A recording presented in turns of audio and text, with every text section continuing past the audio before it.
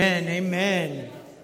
If we could begin to make our ways back to our seats, make our way back to our seats. I'm going to make sure that this mic is on me.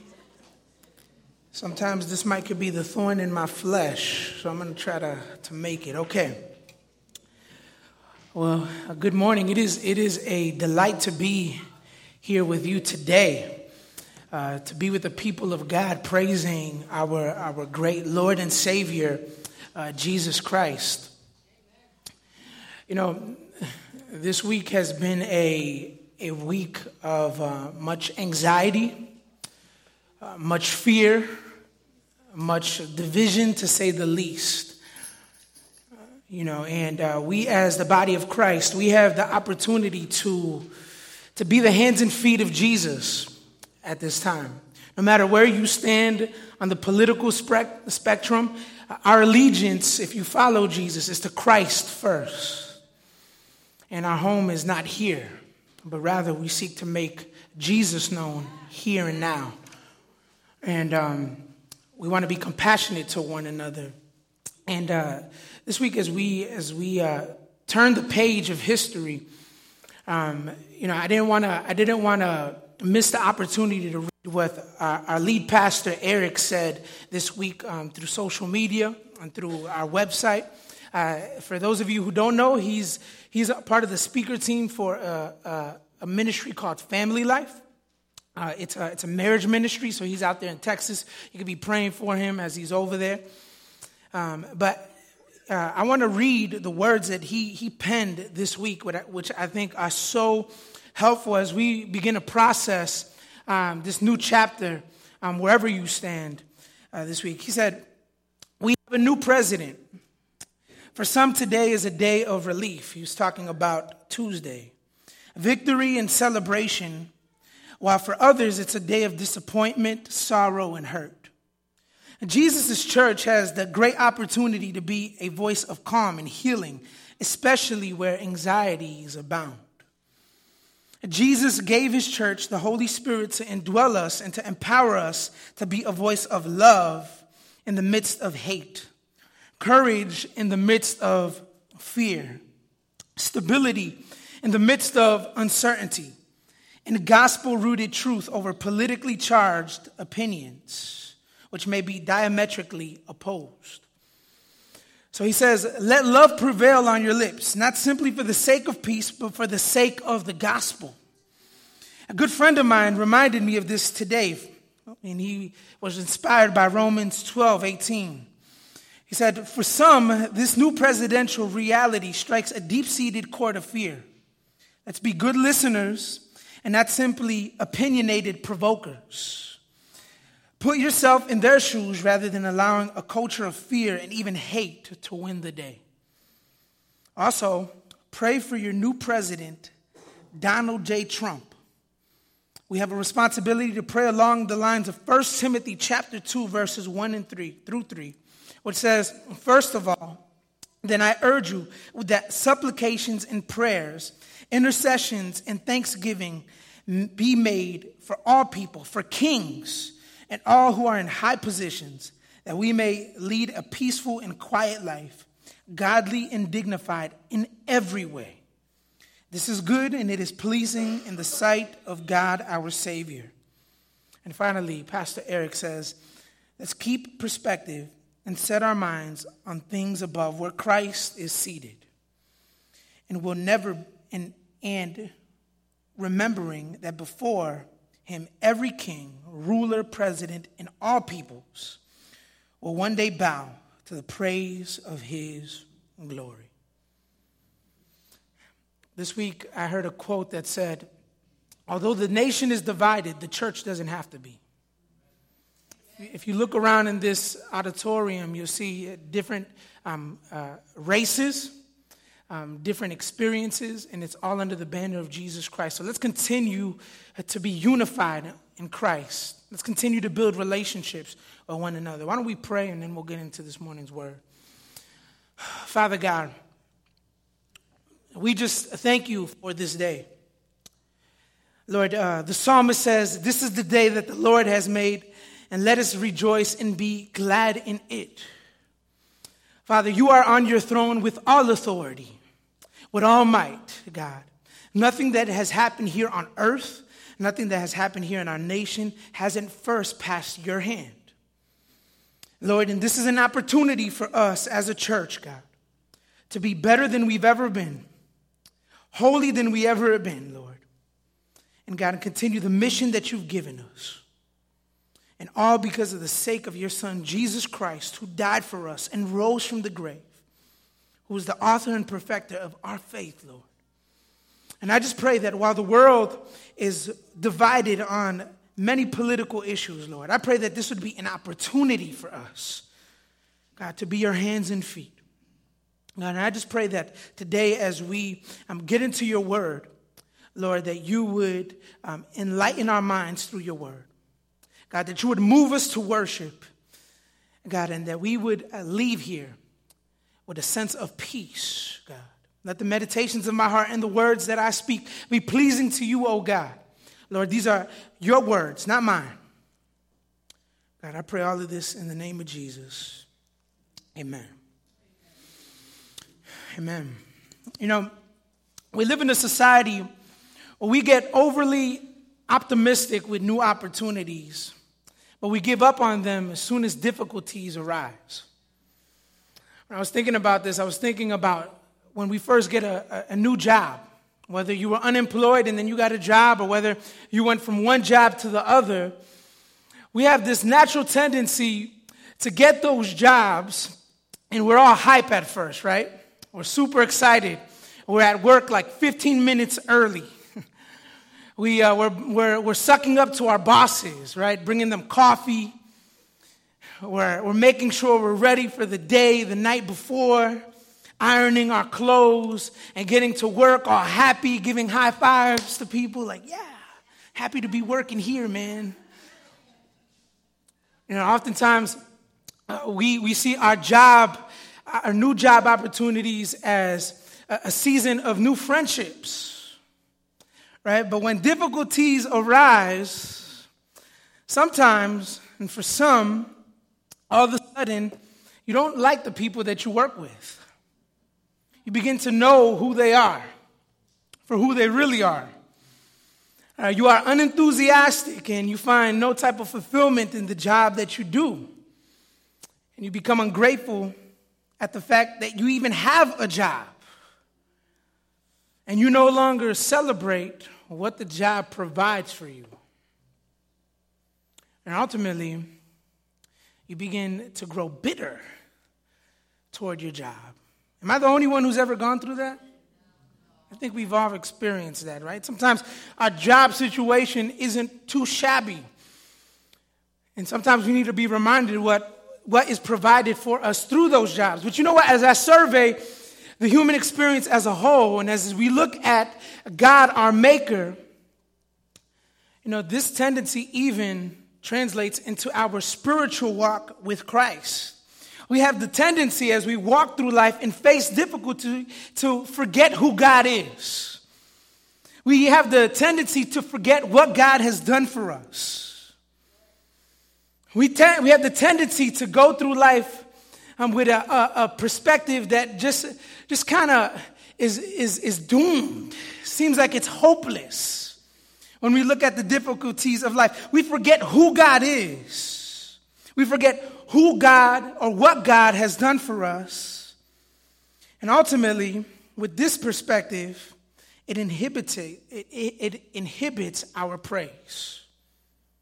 When our perspective is skewed, when we don't see God for who he is, when we don't see what God has done for us, and we don't remind ourselves of that, we don't praise God. And the truth is that God created us to praise him. God created us to worship him. So today, we're going to be looking at Psalm 103, verses 1 through 5. And we want to move ourselves to worship. We want to rid ourselves of this spiritual amnesia or forgetfulness. Because we all have the tendency, right? We all have the tendency to forget who God is. And we have to remind ourselves on a daily basis. We have to remind ourselves, no matter who is the president, we have to remind ourselves, no matter what circumstance arrives in our homes. So we want to move ourselves to worship. So if you'll join me in Psalm 103. Psalm 103. We're going to be looking at the first 5 verses. Psalm 103, and that's page 502 in the Pew Bible in front of you. If you do not own a Bible, consider that a gift from the brook. Take it home, read it. If you need some direction, talk to one of the leaders. We'd love to unpack the scriptures for you. Psalm 103, verses 1 through 5. Page 502 in the pew in front of you. Psalm 103, 1 through 5. This is a psalm of David. Psalm 103, it says, "Bless the Lord, O my soul, and all that is within me, bless his holy name. Bless the Lord, O my soul, and forget not all his benefits." Church family, say all. "And forget not all his benefits, who forgives all your iniquity." Say all. "Who heals all your diseases, who redeems your life from the pit, who crowns you with steadfast love and mercy, who satisfies you with good, so that your youth is renewed like the eagles." So today we're going to look at what it takes to move ourselves to worship. What it takes to move ourselves to what God has called us to do. And we're going to look at 3 things. We're going to look at the object of our praise. That's who we're praising. We're going to look at the instrument of our praise. And then we're going to look at the reason for our praise. You rocking with me so far? We're going to look at who we're praising, what we're praising him with, and ultimately why we're praising him. And we see this through Psalm 103. So let's look at the object of our praise. This is a psalm written by David. King David was a king in the Old Testament. He was the ruler of the nation of Israel. And he ruled for a long time. And David, being the king, he says this in verse 1. He says, "Bless the Lord, O my soul, and all that is within me, bless his holy name." Isn't it interesting that a king is worshiping someone higher than himself? You would think that a king would want all the praise. See, in God's kingdom, kings worship God. Kings see their authority as a function given by God and something that is to be represented as from God here on earth. And David sees this. He says, "Bless the Lord, O my soul." And then on the third line, he gives us some perspective. He identifies who the Lord is. Look at the third line. He says, "Bless his holy name." So here we see that he's praising the Lord, him being a king, praising the king who is holy. Who is holy. And to be holy means to be completely separate. It means to be sacred in power. It means to be separate in authority. And to be completely separate from wickedness and evil. To be holy means that there's no one like the Lord. And this is what David is saying. He says, yes, I'm a king here in Israel. Yeah, I call some shots, but guess what? There's someone who none of us are like. And his name is the Lord Yahweh. And he says he's holy. I'm blessing his holy name. And there's 2 characteristics that you must know about God's holiness if you look at the scriptures. In Exodus chapter 15, verse 11, when the people of God, the nation of Israel, was delivered out of slavery from Egypt, this is what Moses, their leader at that time, said, the leader before David. He says, "Who among the gods is like you, Lord? Who is like you, majestic in holiness, awesome in glory, working wonders?" From this text, we see that God's holiness means that his creation does not possess the power that he has. we run into powerful figures throughout our society. There's people who have more power than others, who have more status than others, but there's no one like God. Because God possesses all power. God runs things, and his power is evident in the everyday.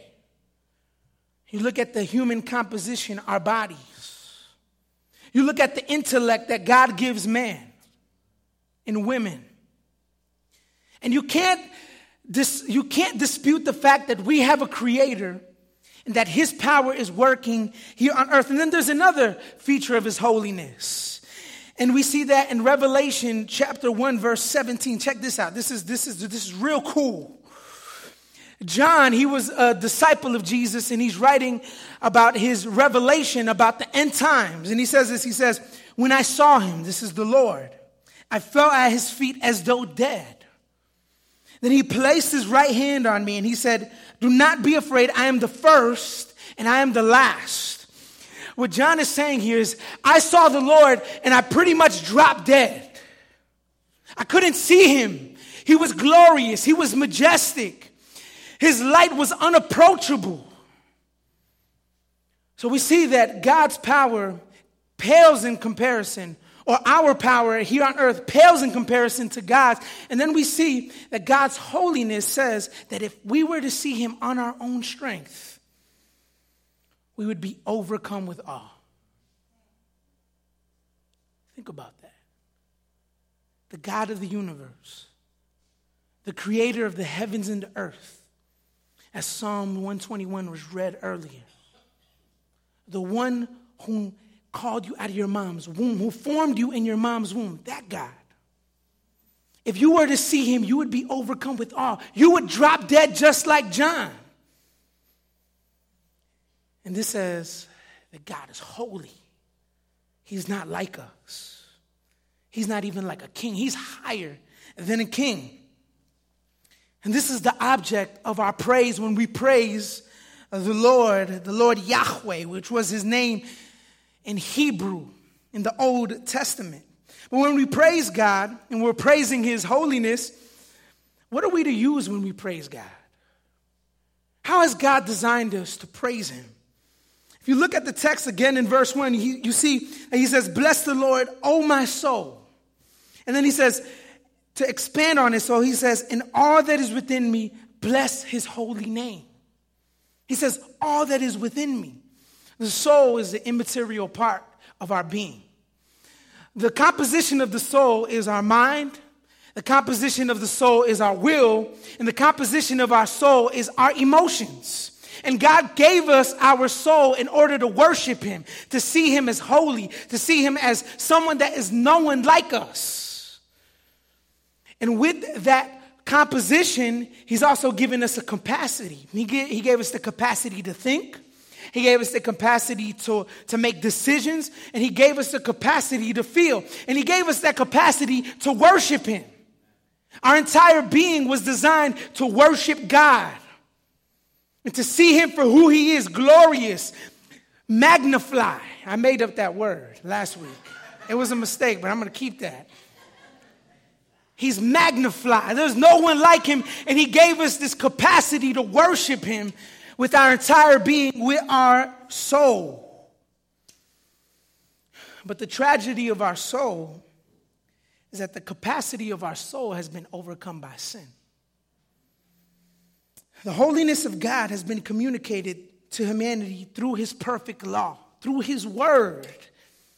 God is perfect, and God has communicated his perfection, his law, to humans. And he says the only way that you can have relationship with me, the only way that you can praise me truly, in spirit and in truth, as the New Testament says it, he says, your soul has to be right. But our souls are overcome by sin. We disobey God's law. You don't have to show a kid how to be selfish. You don't have to treat a kid how to be self-centered. Kids are naturally self-centered. We were born in sin.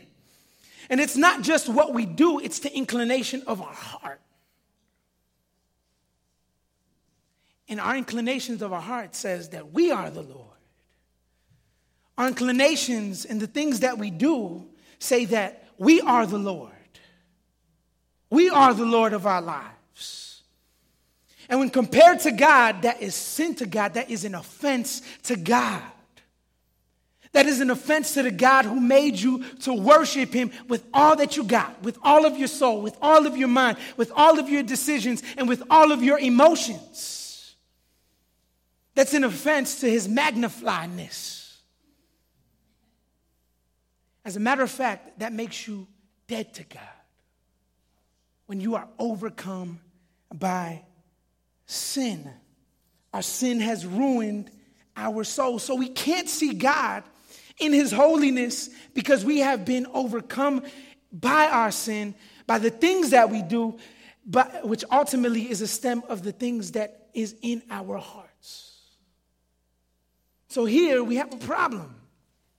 We have a problem. We see that we were created to worship God, that there's no one like God. He is the object of our praise. We see that he's given us the capacity to praise him. He's given us that design, but we can't do it because we've been overcome by sin. And we can't do it unless God intervenes, unless there's a divine intervention. You know, you guys ever seen those shows on TV where there's somebody who's stuck in a habit? You ever seen that? They're stuck in like alcohol, or it could be like some sort of like obsessive compulsive disorder, or there's things like drug addiction. And in these shows, these intervention shows, these people, they get a knock on the door. And it's like the whole family and like the psychology, DEA and stuff like that. And they're just like there to do business with them and saying like, dude, you cannot help yourself. We need some intervention. And that's what God does. Because he wants us to worship him. Because his holiness demands it. He created us to worship him. And he also develops us, and he gives us the desire to worship him through his son, Jesus Christ. So we looked at the object of our praise. We looked at the design of our praise, or the instrument of our praise. And now we're going to spend the rest of our time looking at the reason for our praise in the following verses. In verse 2, he says, "Bless the Lord, O my soul." In the second line, verse 2, look at it with me. He says, "And forget not all," say all his benefits. See, people praise God when they embrace the divine benefit package that the Lord gives in his son, Jesus Christ. I know that there's benefit packages in our jobs, right? And sometimes we even get hype off our benefit packages, right, at our jobs when we first get those jobs. We see that we have 401ks. We see that we have life insurance, dental insurance. We have the opportunity to grow in those jobs. But the benefits of God transcend time and space. And we're going to look at that. And here, David, the king, he's reminding himself of the benefits of God. He's looking at the divine benefit of God that's only given through his son, Jesus Christ. See, you cannot praise God unless there's a divine intervention with Christ. Unless Christ saves you from your sin and what you had coming to you because of your sin, which is God's wrath. God's wrath is towards sin because sin has to be punished because God is holy and God is perfect. But Jesus, he takes the wrath upon himself. And he also makes us new. And this is a divine intervention that we weren't looking for, but rather he gives us the opportunity to respond to. Man, that's grace. That's grace. And we're going to look at those benefits. We're going to see how that works out. So the first benefit, in verse 3, we see that the Lord gives us or offers us forgiveness from past and present and future sins. Look at me. Look at it with, not look at me. Look at the text. Don't look at me. Verse 3, it says, "Who forgives all of your iniquity." The Lord forgives you at the point that you believe in the Son. Iniquity in this context means that you missed the mark. See, God is holy. We are not holy. And because God is holy and we are not holy, we miss the mark of God's holiness. And like I said before, God's wrath is toward all unholiness. But here, we see that although we miss the mark, and although we offend him, the Lord is compassionate. And what we know from history is that he sent his son Jesus Christ to die on the cross and take the wrath of God that you and I deserved for our soul's offense against him. And at the point that you believe that Jesus lived the holy life that you were required to live, took the wrath that you deserve for not living the life that was required of you, and rose from the dead to make you holy, to have that divine intervention, to position you to worship God, not because of anything that you earn, because you can't earn God's holiness. He just positions you. And when you turn to him and you believe in him, God forgives you. God forgives you of all your past sin. God forgives you of all your present sin when you turn to him. That's called repentance. God forgives you of all your future sin. And he doesn't hold it against you. And then the Lord continues to forgive you as you continue to follow him. The point of faith in Jesus is just the beginning of a new life that will go through a transformation process. So the moment that you believe in Jesus, that's the point of salvation. That's when God snatches you up out of his punishment and his wrath. And then as you continue to walk with him, God continues to zero in on your sin. He continues to reveal areas of your life that need some cleansing. I was reminded of this week as I went on a run. So you ever got to a point where you start feeling yourself? Where you start thinking that you got it all together? And this week as I was running, I was reminded that, man, I am a deeply broken, sinful dude apart from God. I'm broken apart from his divine intervention. And here he says that one of the benefits of God is that he forgives all of your iniquities. And sometimes if you're like me, your past sins come up and resurrect and they try to haunt you. They mess with you. Sometimes in the present, when things don't go on your way politically or at home, it makes you want to say some things, do some things, and you're like, man, I can't believe I'm even thinking that right now. And God reveals those things, and then he washes you as you walk with him. See, God doesn't turn on the lights of the skeletons of your closet all at once. God takes out a flashlight and he points it at one thing. And he says, work on that. Work on that right now. Follow me on that. Trust me. Believe me on that right now. All right, that's good. Next thing. Work on this. Work on your family. Work at the way that you eat. Work at the way that you wake up in the morning and you follow me and you get into the word. Work on that right now. Work on forgiveness right now.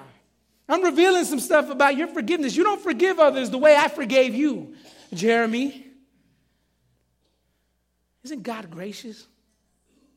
He saves us, forgives us from our past sins, and at the point that he saves us, he continues to shine the light on things in our lives that needs some washing, and he continues to forgive us when we repent, when we turn to him. Man, there's no one like our God. No one in this earth does that like our God. So we see that God can forgive every thought of self-righteousness and pride. We see that God forgives any decisions to follow your lust, to watch pornography. God forgives feelings of discontent, which leads to a life of consumption to no end. In America, we are overly consumed, overly bombarded with a lot of things. We live for ourselves, and overly consumed people are people who are ultimately discontent with what God gives them. And God forgives us of that. God forgives us when we repent toward him. But the next benefit, and it gets better, is that the Lord gives healing that transcends time and space. Look at verse 3, second line. He says, who forgives all your iniquities. Church family, say all. your diseases. God heals all your diseases. The Lord gives his children assurance that he will heal you sooner or later, even when you're suffering with mental disease or physical disease, or I would even say spiritual depression. God will heal you sooner or later in Christ. When you believe in Christ and when you walk with Christ, God will heal you. In this life, we undergo all types of diseases. And the truth is that there will be a day when you and I will physically die. There's an expiration date on our lives. For some in the room, you might have just gotten the prognosis of a serious bodily disease.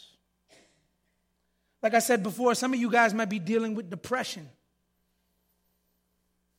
You don't even want to wake up in the morning and just do regular tasks because you're so depressed. You don't even know what to do. You ever been there? You don't even know how to get up. Some of you guys have family members who have mental illness. And you've been praying for them, laboring for them. And here this text says that God will heal you of all your diseases. And I just said that God will heal you sooner or later. But in Christ, God is progressively mending all that is wrong with us, even our diseases. And I want to affirm you, if you're dealing with some diseases, a few things. First one is that ultimate healing will come when Christ returns and give us a resurrection body. When Christ returns, we're going to have new bodies. If you're in Christ, God will put all his enemies away. And the word says that he will put all sickness away. He's going to give us new glorified bodies, made in his likeness perfectly. And we won't suffer no more. I also want to affirm that sometimes he gives healing before ultimate healing. Sometimes God does choose to heal us here on earth. Sometimes God does choose to heal our families here on earth. But sometimes God also calls us to wait. And that's something that I don't understand, that we can't fully comprehend. But in those moments, the Lord delights in us when we are in Christ. And he is deeply concerned over us. And the Lord hears you when you cry out to him. So continue to pray. Continue to fast over those diseases. Continue to work through that depression. Continue to be vulnerable with people around you about how you feel. If there's a loved one who is right now suffering, who the prognosis of life doesn't look that well, continue to be vulnerable about that with your brothers and sisters. They want to walk with you on that. And ultimately, the Lord wants to shape you into his likeness as you walk through whatever disease. And that's not a perspective that this world has. When this world has disease, has depression, they are hopeless. Hopeless.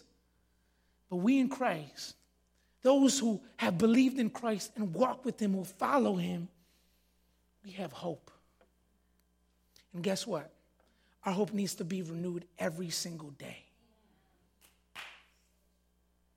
So we see that God forgives us of all of our sin. We see that God heals us. And then we see that God heals us or redeems us from the pit of destruction. Look at verse 4. It says, he redeems your life from the pit. Man. So the Lord here, or King David, is using a biblical concept of redeemer. A redeemer was a reference to a relative who bought things back when something from their cousin or their auntie in them or their sister-in-law in them was lost. It meant that they bought those things back, and now that they got it back, the rights of those possessions stayed with them. It was in their name. It was credited in their account. And right here he says that he buys us back. He redeems us from the pit. And a pit in Old Testament times was a grave. It meant that you were in a pit where there was all types of snares, all types of hurdles, which ultimately would kill you. As God's creation, humanity was meant to have a relationship with the Lord that was to result in fruitfulness here on earth. But when we disobeyed God, when we said we want to be Lord of our own lives, God, we don't want to see you as holy. We think we got it all together. When we said that, we were in a pit of destruction. But when Jesus came and brought divine intervention, he came on earth, he wrapped himself in flesh, he died, he rose, and then he gave us his power to indwell us. He snatches us up, and the things that now ensnares us, or what would ensnare us and ultimately lead us to destruction, now God uses those things when we walk with him as a testimony to the world, for the world to see. So the Lord not only buys you back from destruction, the Lord also uses what used to ensnare you to help buy others back for his glory. Man, God repurposes our stories. God gives us a new day, a new story. He gives us the opportunity for a second chance.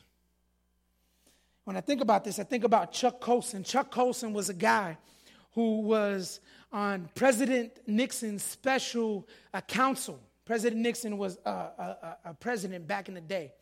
President Nixon was a dude who he got caught up in this scandal called the Watergate. Look it up on Wikipedia. I don't got a lot of time to talk about the Watergate scandal.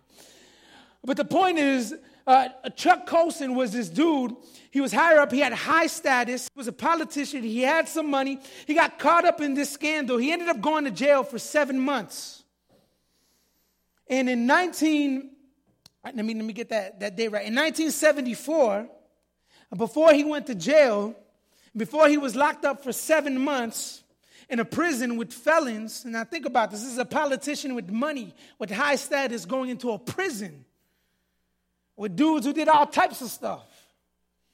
And he goes into this jail, but before he goes into jail, he gets saved. And people thought, oh man, that's just a hoax. This guy, he's trying to play the system. Yeah, he's a born-again Christian. He's walking with Christ. He's just saying that because he's going to jail. He goes to jail, and he begins to have this bedrock of a faith in Christ. And in one of his books, after he got in prison, after he got out of prison, he recounts his experience because he started this ministry called Prison Fellowship, which he served for the rest of his life to the day that he died recently. And he started this other ministry called Breaking Point, which brought a perspective, worldview on a lot of things like politics. And he says this in one of his books called Loving God. He says, all of my achievements meant nothing in God's economy. No. The real legacy of my life was my biggest failure. That was an ex-convict. My greatest humiliation, being sent to prison, was the beginning of God's greatest use of my life. Only when I lost everything, I thought made Chuck Colson a great guy. I had found that the true self God intended me to be and the true purpose of my life was in God. It is not what we do that matters, but what a sovereign God chooses to do through us. God doesn't want our success. God wants us. He doesn't demand our achievements. He demands our obedience. Victory comes through defeat, healing through brokenness, and finding self through losing self. So God redeems us from the pit, and we see this in Chuck Colson's life. His life is an example that God literally redeemed his story from a pit, and then he used it. And that's what God does for us. And for you students who don't have a horror story, maybe that is the story of God's grace that he wants you to share with the world. You don't have to go through a whole bunch of things to have a testimony. You could do things the right way. And you could say, hey, you know what? I'm doing things the right way. I'm obeying God, not because of me, because I know that I'm jacked up. I know that I'm messed up. I know that I want to be the Lord of my life. But you know what? God has positioned me. God has given me good parents. God has given me the opportunity to be part of a good church, to see him for who he is, and that's why I obey him. It's not because of me. It's because God divinely intervened. God redeems our story. I'm running out of time, so I want to continue on. As we continue to look at this divine benefit package, it says the Lord, in verse 4, in the second line, he says, he's crowned you with steadfast love and mercy. So the fourth package, or the first item in this package, says that the Lord crowns you with love that transcends your comprehension. And we see this in the text. The word in Hebrew that's translated in our Bibles as, steadfast love is the word chesed. It means that God gives of himself. The word chesed. You could try that on your own.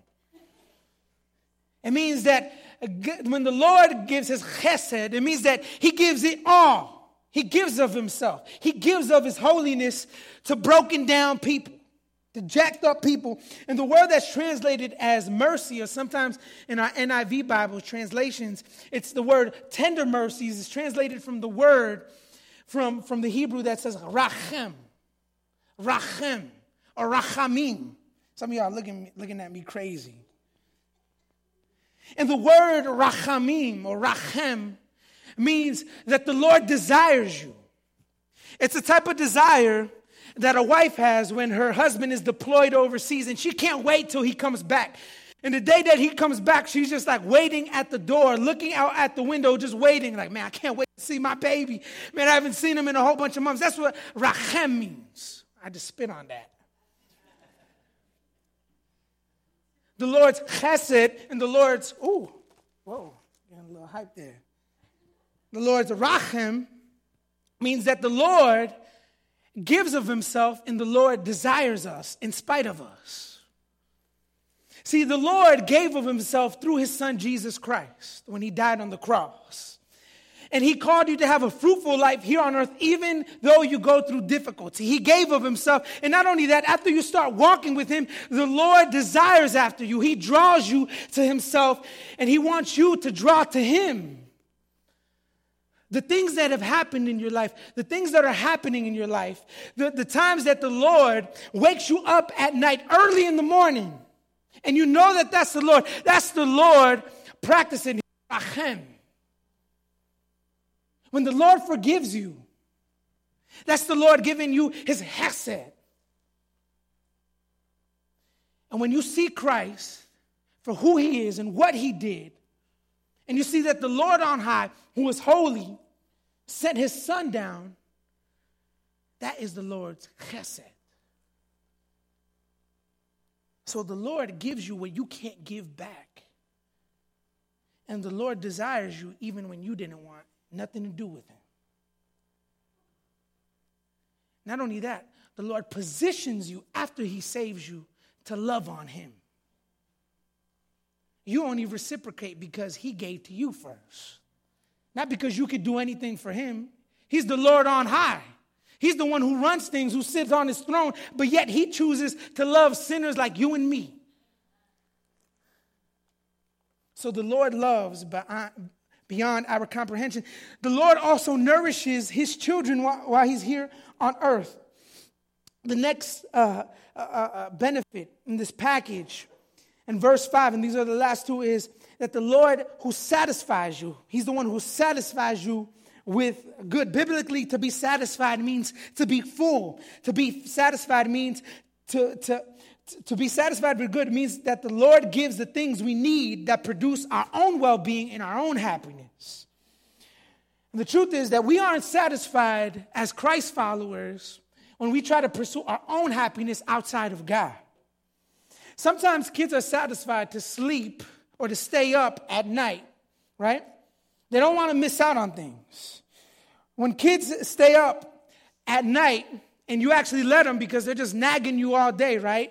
You're just like, man, I don't got time for this today. Just stay up, whatever. Stay up for that TV show, whatever, stay up for, you want to play with your cousins here. So sometimes when you let them stay up, in the morning they start to feel it, don't they? They don't want to get up. They don't function properly. They don't want to perform in school no more. They go to sleep all sleepy and droopy. They don't look fly anymore.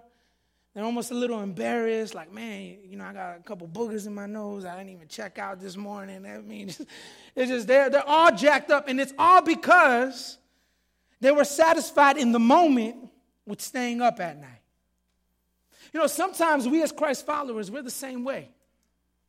We try to be satisfied with things outside of what God provides, and then we wonder why our lives are so dysfunctional.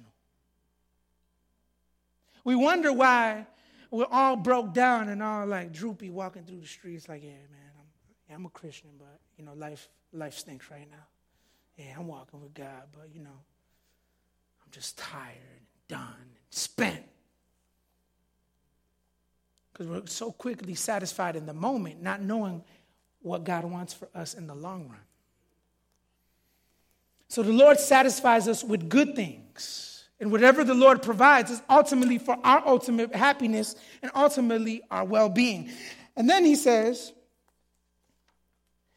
that he satisfies us with good so that your youth is renewed like the eagles. The Lord is the one who gives new beginnings.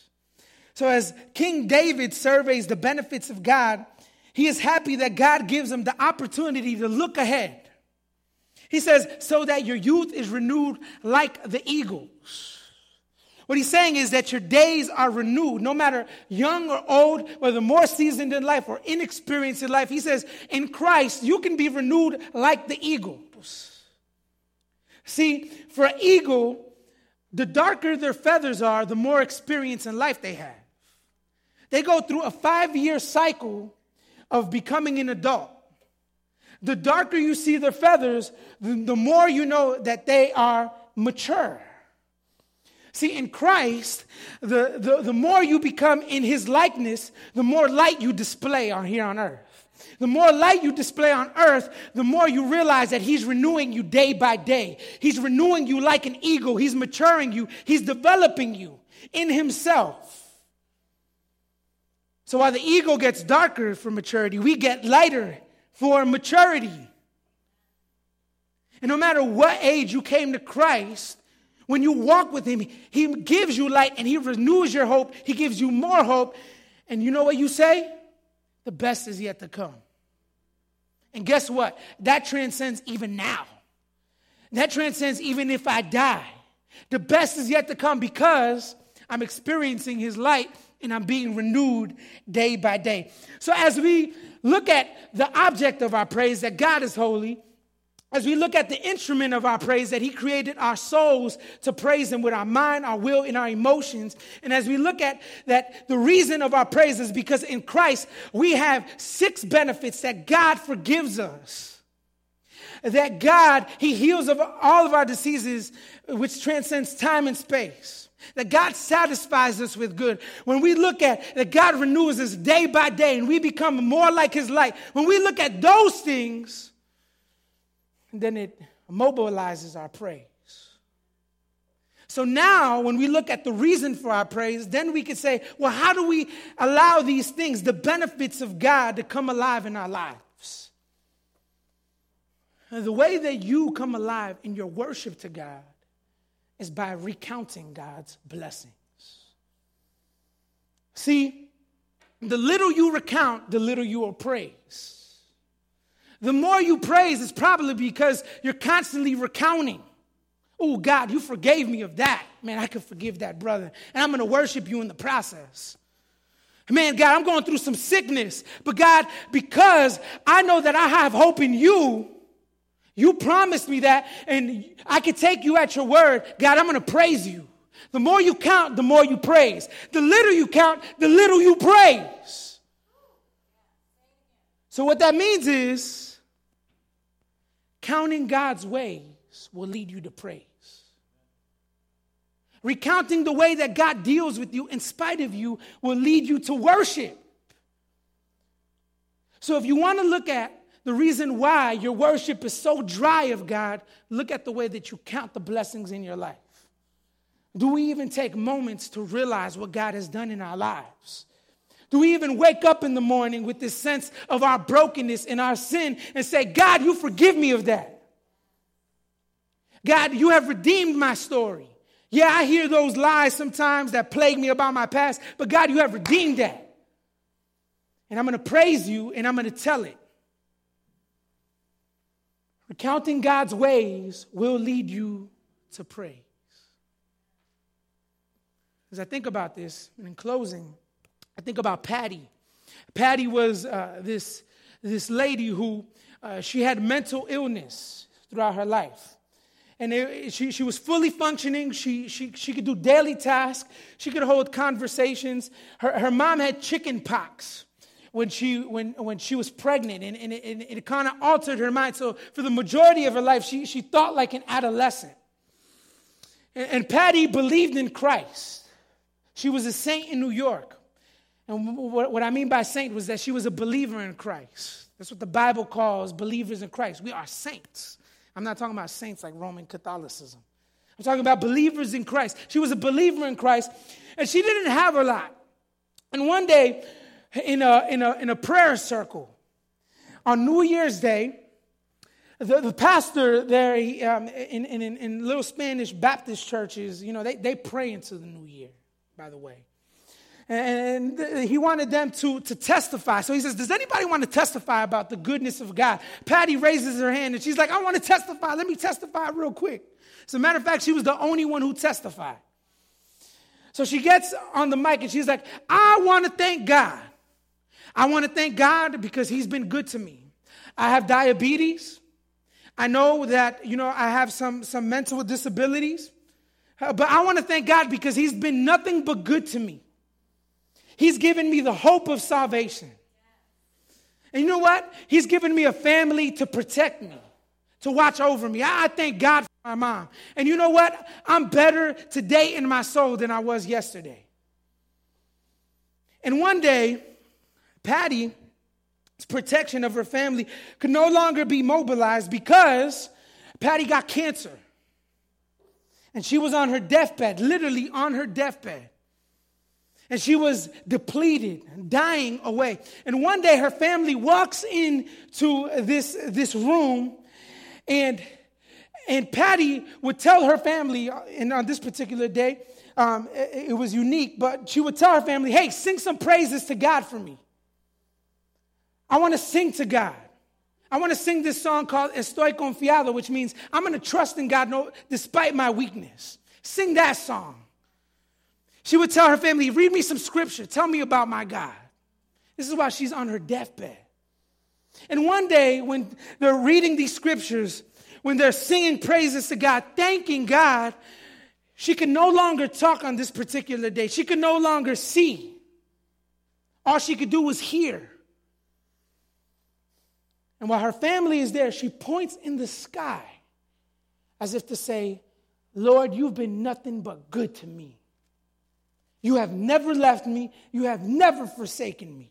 And I will worship you even if I die. Because my situation transcends the here and now. I've been good and I will be good. Because God has divinely intervened and he's given me divine benefits. Until we see that God has done things for us, not things to us, we won't praise him. And when we have that perspective, we will worship. So the question is, will you worship? Will you worship God? Will you worship God despite the political climate in our society? Will you worship God despite the fact that our country is divided by race? Will you worship God with brothers and sisters who are nothing like you? Will you worship God? See, when you embrace what God has given you, he changes your perspective and he leads you to praise. Let's pray. Father God, I just thank you for this day, Father. I pray that you would continue to work in us, God. Continue to develop us, God. We need you. God, you've been nothing but good to us through your Son, Jesus Christ, Lord. We have it all. We have all that we need, God. I thank you for that. We worship you today, Lord. And I just pray, God, for my brothers and sisters who might be discouraged, Lord, that they would be like Patty, Lord, and that they would worship you despite their circumstance. God, that you would renew us. Lord, and if there's anybody here who doesn't know you, Lord, I pray that today would be the day would embrace your forgiveness and embrace your divine benefits. I pray all of this in the name of Jesus. Amen. Amen. We're going to be singing a song at this moment. If you need some healing spiritually, I want to encourage you to come up and be prayed for. If you have a loved one who has some disease or you yourself have disease, come and get prayed for. If you're going through some sorrow, through some hurt, you want to get some sin in your life confessed, come and get prayed for, church family. Let's not miss this opportunity.